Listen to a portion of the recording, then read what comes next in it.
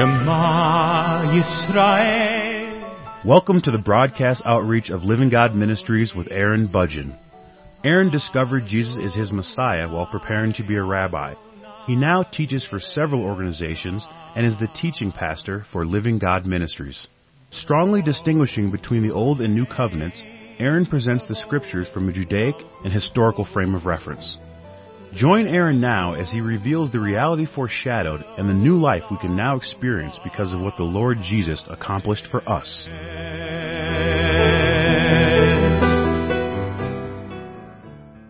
When it comes to being a part of society, it's necessary for people to learn very important things. For example, when we are children, one of the first things that we learn is that we cannot always go wherever we want to go. Another thing that we tend to learn when we are children is that we can't just have whatever we want to have, or at least we would hope that children would learn these things. That's one of the things that parents do teach their children if they want to have some sense of order in the home, that children will have to learn that there are things that they can do and things that they cannot do. In effect, there are rules that we live by, and these rules require obedience, that a person has to obey the rules. Otherwise, civilization can completely decay to the point where there's nothing but a great deal of destruction in the home or outside of the home, wherever it may be. It is necessary for a child, when they are growing up to become an adult, it is necessary for them to learn obedience. And in order to learn obedience, in order to find out that you cannot do whatever you want to do, in general, some kind of penalty has to be implemented. Because if there is no penalty, or if the penalty is not adequate enough to motivate a person not to do something, then they will do those things that we do not want them to do. In other words, when the pain that a person experiences from doing something that they shouldn't do is greater than the pleasure of actually doing it, well, then their behavior will change and they will be obedient to the laws or to the rules that have been given to them. And then when we become adults, we leave the home and we go out into society, and if we are not willing to be obedient to the rules and the laws and the regulations that are within that society, then we also will experience a great deal of pain and suffering because of our disobedience. That will happen. And of course, when it does, it normally is quite a bit more severe than what we experienced when we were children at home. In general, we can anticipate that the penalty for doing things that we shouldn't do when we are adults is certainly much greater than in most cases what people are experiencing when they are children. But that is how society is governed. That is what it takes in order to maintain civilization. Without that, civilization certainly would not be civilized at all. Civilization would rapidly be reduced to the point where those who have the greatest ability to inflict pain on other people, that those are the ones who will decide what is going to happen and what won't, regardless of whether or not it is a good thing in society, that people will just simply live however they want to live. They will take whatever other people have. They will go into spaces and in environments that is owned by somebody else, and there will be no recourse because of the power that these people may have in order to prevent anyone from causing any harm or suffering in their life. And so this is a vital principle. This is a very important principle that people need to understand if they are going to understand what it takes in order to sustain civilization. But then if a person decides to pursue religion in any capacity, then in general they go to a church and then they find out that there are new laws that are going to be imposed on them, not just the laws of society, but also the laws of the church, that the church will impose new laws and new regulations, and they will find a way to impose suffering, either through ridicule or through shame, or whatever it takes, whatever they have at their disposal, even public humiliation, whatever it takes in order to try to get you to obey their laws, obey their commands, that this happens within various congregations and churches. And so when we think about obedience and suffering and what it takes in order to get a person to obey, our initial assumption concerning this comes from our childhood and from our experiences as adults. and also from our experiences in churches as well, that our understanding of that is that if a person experiences enough suffering for the sins in their life, whatever those may be, then that person will learn to obey. Now, I personally believe that this fits in the category of behavior modification, but either way, this is how people live. They understand that this is how we live as children in our parents' home, and this is how we live in the world. And, in effect, this has been brought into many of our churches also, and people can relate to this because it's similar to how they lived in home or they lived in the world. Either way, people are accustomed to that, and so they just assume that that probably is the norm. But if you assume that that is how a person learns obedience, it just so happens that there's a very interesting verse in Hebrews chapter 5 that can be read from that bias, that can be read from that perspective. In Hebrews chapter 5, verse 8, it is written, with reference to the Lord Jesus, that although he was a son, he learned obedience from the things which he suffered. And when we read this, it's easy for us to look at it from our own perspective that we certainly have learned to obey rules and regulations and laws and commandments. We have learned obedience by suffering for our disobedience. So when we read this, it's extremely difficult to read this without thinking in that way, to read this without reading it from that bias. And so when you do, you look at it and you say, well, gosh, the Lord Jesus learned obedience from the things which he suffered. I learned obedience through the things that I suffered. Did he learn obedience too? And if that's the case, then that means that there was a time, there was a place, in a certain way, whatever way it was, Jesus was disobedient. That's the assumption that we make when we read this verse. That at some point, Jesus was disobedient, and then he learned to be obedient through suffering that was probably imposed on him by someone else. And when you think of it in those terms, you've got to ask yourself the question, well then when was he ever disobedient? I mean, when did he ever sin? If by definition Jesus is God, if he is God manifested in the flesh, if he is the Messiah, then by definition he will have never sinned. And so if he never sinned, if he was never disobedient, then how could he have ever learned anything with reference to this? How could he have learned obedience if he never was disobedient? Of course, he experienced a lot of suffering, but was that really because of his sins? Well, again, it can depend on who you ask. I mean, if you were to ask the Pharisees during the time of the Lord Jesus, especially those who were involved in his arrest and his trials and his execution, many of them would be very quick to say that, yes, Jesus was disobedient. Jesus was a sinner. It just depends on who you ask. I mean, we certainly, if we are Christians, if we believe in the Lord Jesus for who he is, if we believe in him according to who he is, then we would say that he was never disobedient, that he never sinned. However, if you were to ask somebody else who does not believe in him, who does not believe that he is who he claimed to be, then you should expect them to say that, of course, he sinned. Of course, Jesus sinned in some way, in some capacity, at some time. Because the alternative would be to concede.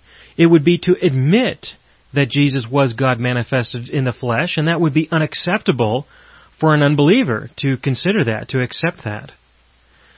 But again, if you were to ask any of the Pharisees during his time, they would say, of course he sinned. That was our problem with him. He violated the Sabbath law, for example, on many occasions by walking through the grain field on the Sabbath day, by putting spit on a man's eyes, mud as well, but it was actually the spittle that was the violation according to the Talmud.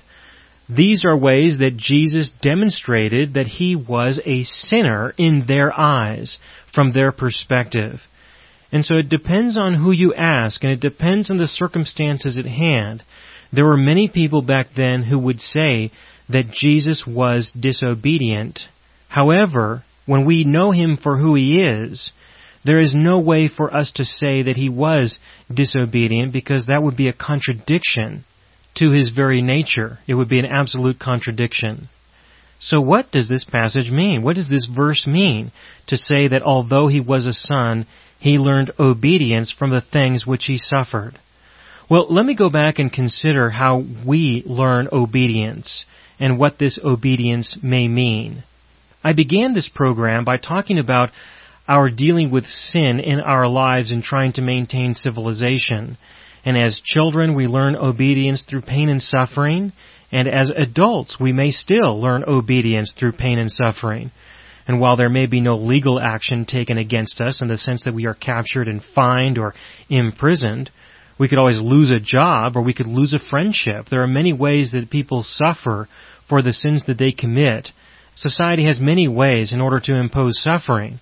But there is a different kind of suffering, and there is a different kind of obedience that I believe the writer is intending to speak of. And this was described at the end of Hebrews chapter 3, when he spoke about the children of Israel, saying in Hebrews chapter 3, verses 18 and 19, "And to whom did he swear that they would not enter his rest, but to those who were disobedient?"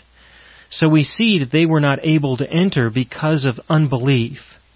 The writer of this letter to the Hebrews speaks about disobedience as unbelief, as not trusting, and in this context with the nation of Israel, and also in the context that we have today in our relationship with our God, the disobedience of unbelief has to do with not believing in what God has done for us.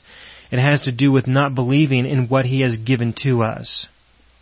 From our perspective, however, we normally approach this from the sufferings that we already have. The world provides us with many opportunities to suffer. You don't have to live very long before someone violates you in some way, or somebody causes suffering in your life because you have violated them in some way. There are many ways to experience suffering in our lives.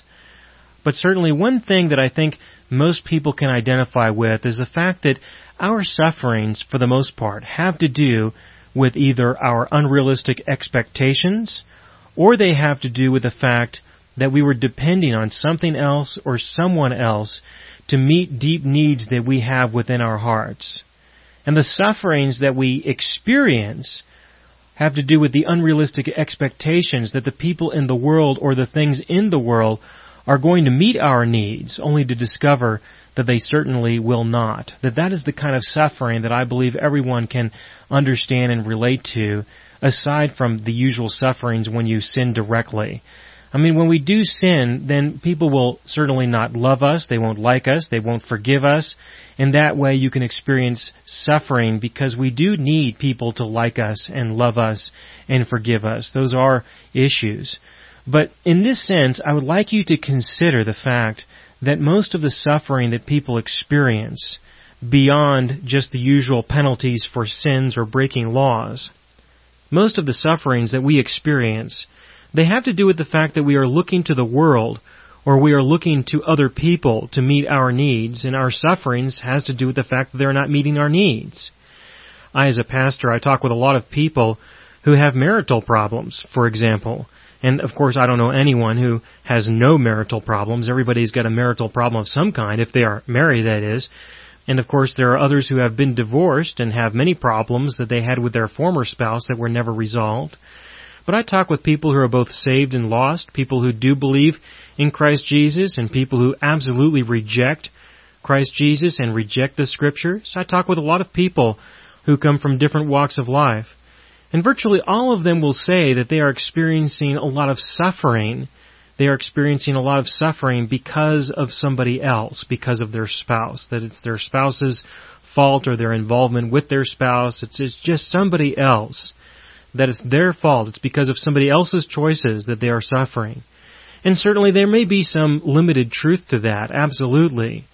But the value of these sufferings are not to be self-aware or to give an excuse as to why we react the way we do, or to even try to get somebody to change the way that they relate to you or to get their flesh under control.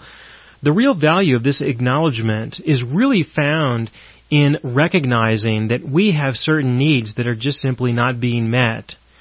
And if a person will recognize that, then they can perhaps consider that this other person or these other people do not exist for the purpose of meeting their needs.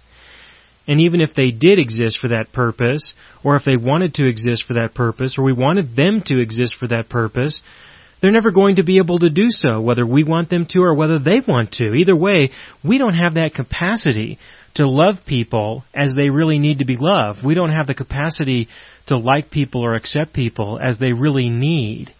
So this discovery, this acknowledgement, will hopefully lead a person to recognize that only God can do this. And in truth, God has reserved that for Himself, that He has created us and He has created this world in such a way that only He can meet the deepest needs of a person's heart. And so when a person acknowledges that this is their situation, then they can believe in Him. They can trust in Him. They can receive all that He is giving to them if they will believe that He does love them perfectly, that He does accept them perfectly. We learn the value and the importance of trusting and believing in the truth that the Lord has revealed to us through the things that we suffer. We can learn the value of that. And this is the point. This is the most important point of this program, and that is that we learn to believe and trust in our God through the things that we suffer. Of course, this happens first from our suffering. We suffer in the world and recognize that the world has nothing to offer, and then we turn to our God and discover that He has everything to offer. So we then learn the value of believing in Him and believing what He has said and believing in what He has done and receiving what He has done. We learn the value of that when we can compare what our life was like to suffer in comparison with the rest and the peace that we can experience through our relationship with our God. So this is unique. In most cases, we live in this world and we learn the value of obeying commandments or obeying laws because we don't want to suffer.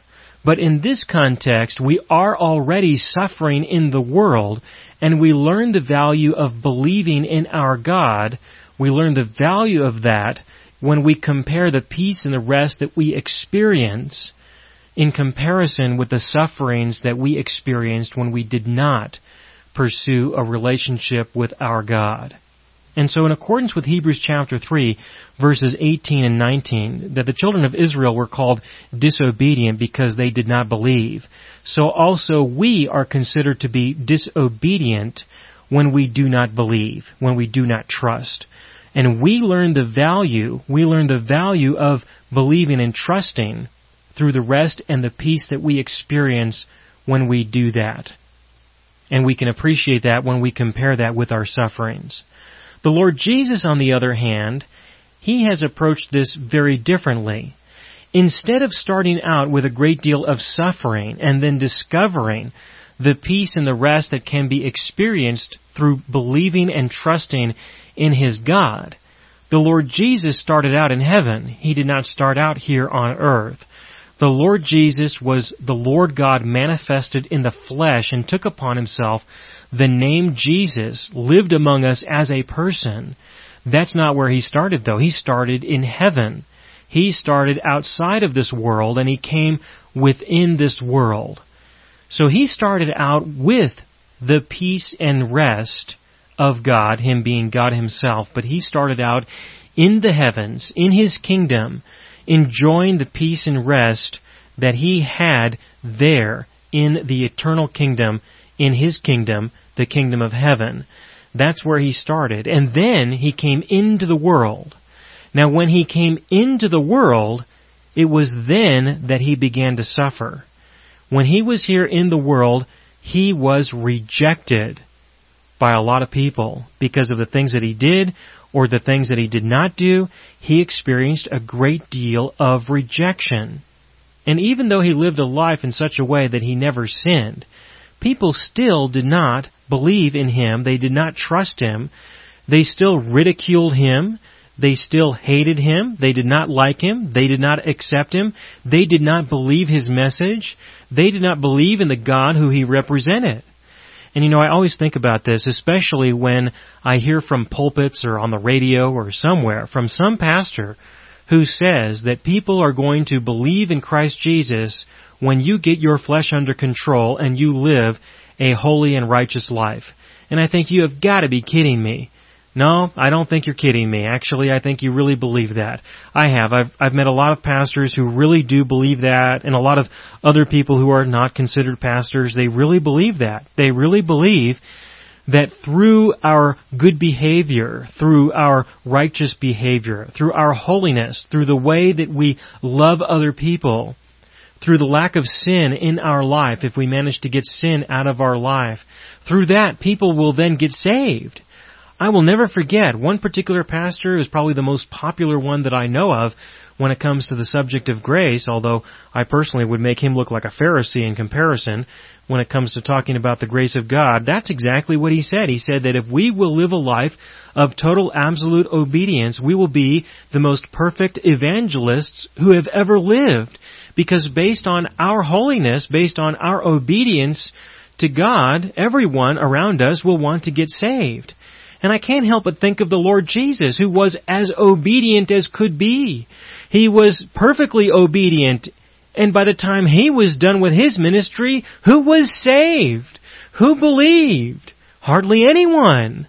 Hardly anyone believed in him. Even his own disciples stepped aside for a little while until everything was over.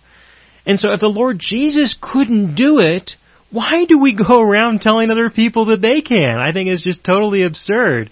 I mean, Jesus was God, here in the flesh, living a perfect, absolute, holy life, and people still rejected the true and living God, even because of that. I think the example given to us is so obvious. Why we won't see it, why people don't see it, to me is just absolutely absurd.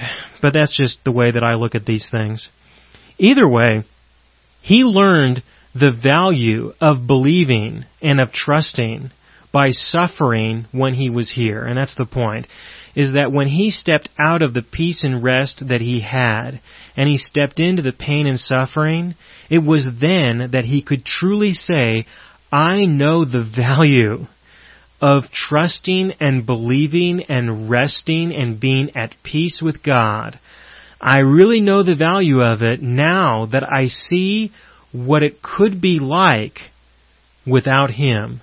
Now that I'm personally confronted with people who absolutely despise me, now that I'm confronted with people who are willing to crucify me and willing to lie about me and give false accusations, now that he has experienced that, he can have a greater appreciation for the truth that he believed, for the truth that he trusted.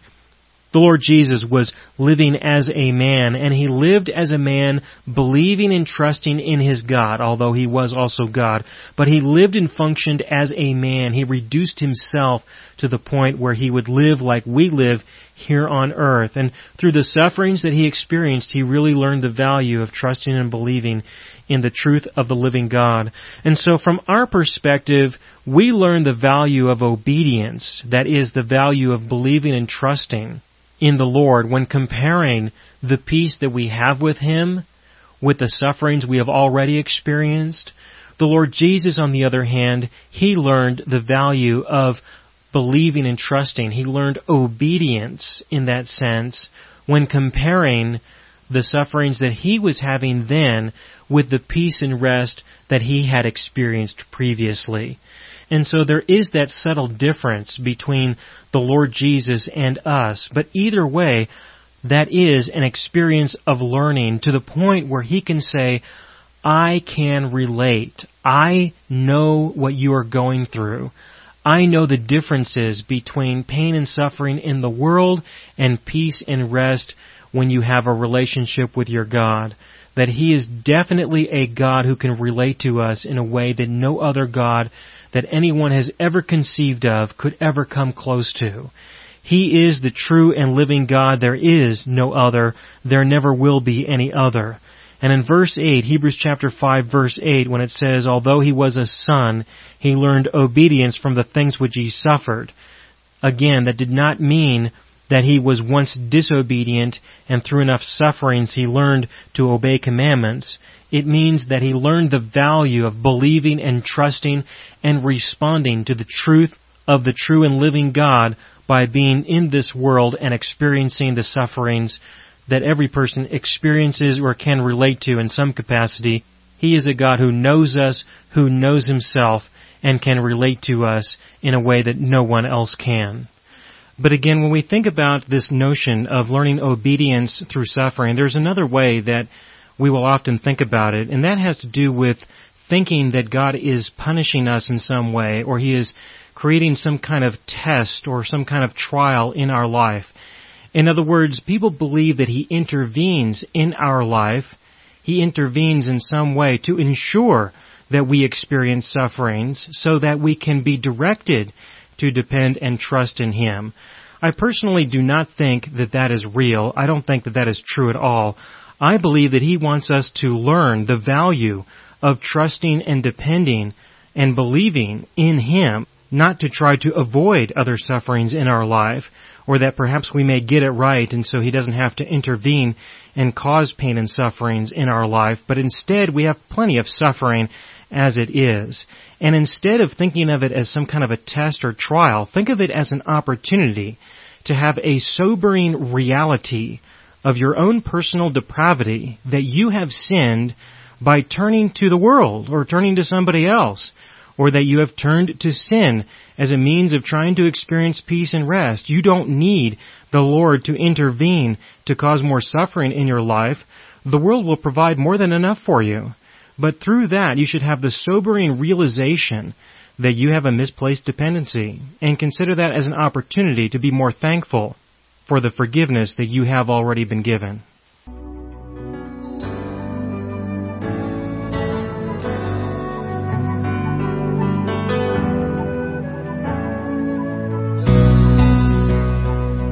You have been listening to the broadcast outreach of Living God Ministries.